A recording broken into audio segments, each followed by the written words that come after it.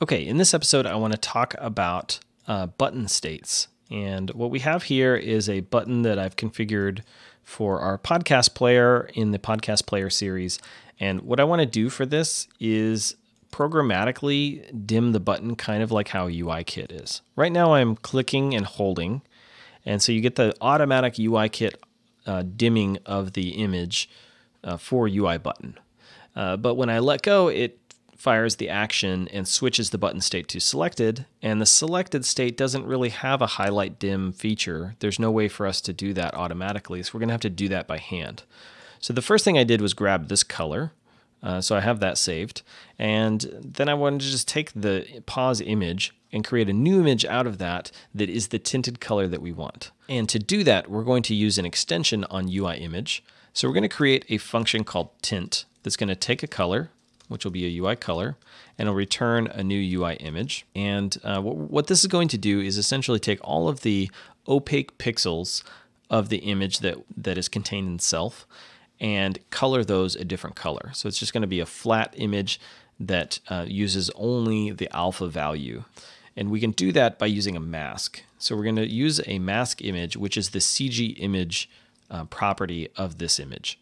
And then we're going to have the bounds of the image that we're going to create. We're going to need that. So we will create one at origin 0, and the size is going to be our image's size. And then we're going to create a renderer, which is a UI graphics image renderer. And that takes our size. Once we have that renderer, we can return renderer.image, and it takes a block that gives us a context. So it's our job inside of here to just draw an image.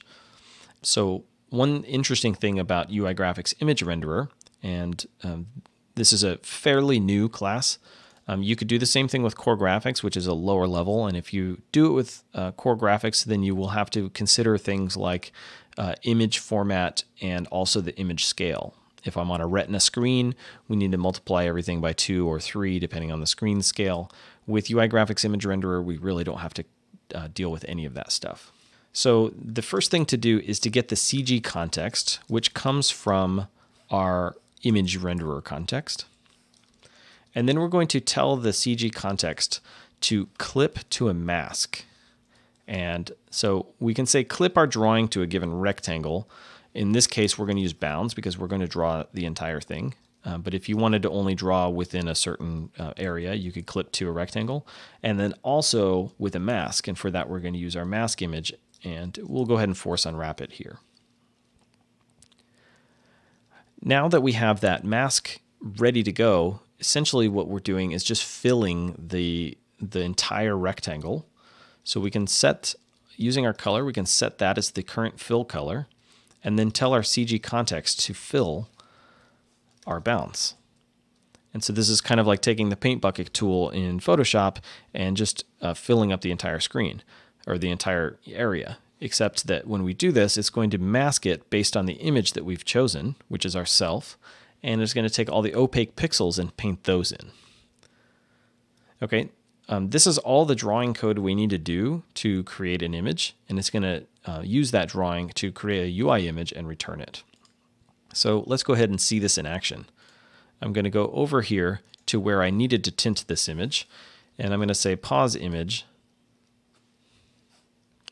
.tint, and let's just use a UI color.red just to see the effect, and I will use the tinted image for that.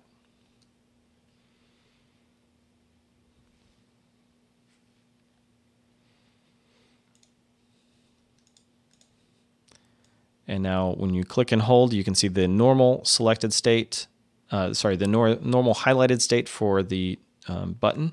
And then when I click here, now you can see the tinted image we just created.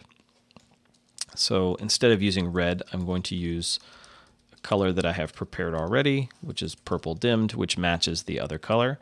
And now we're good to go. We have a UI button that behaves as I think it should, and does that by using just a little bit of drawing code using UI Graphics Image Renderer.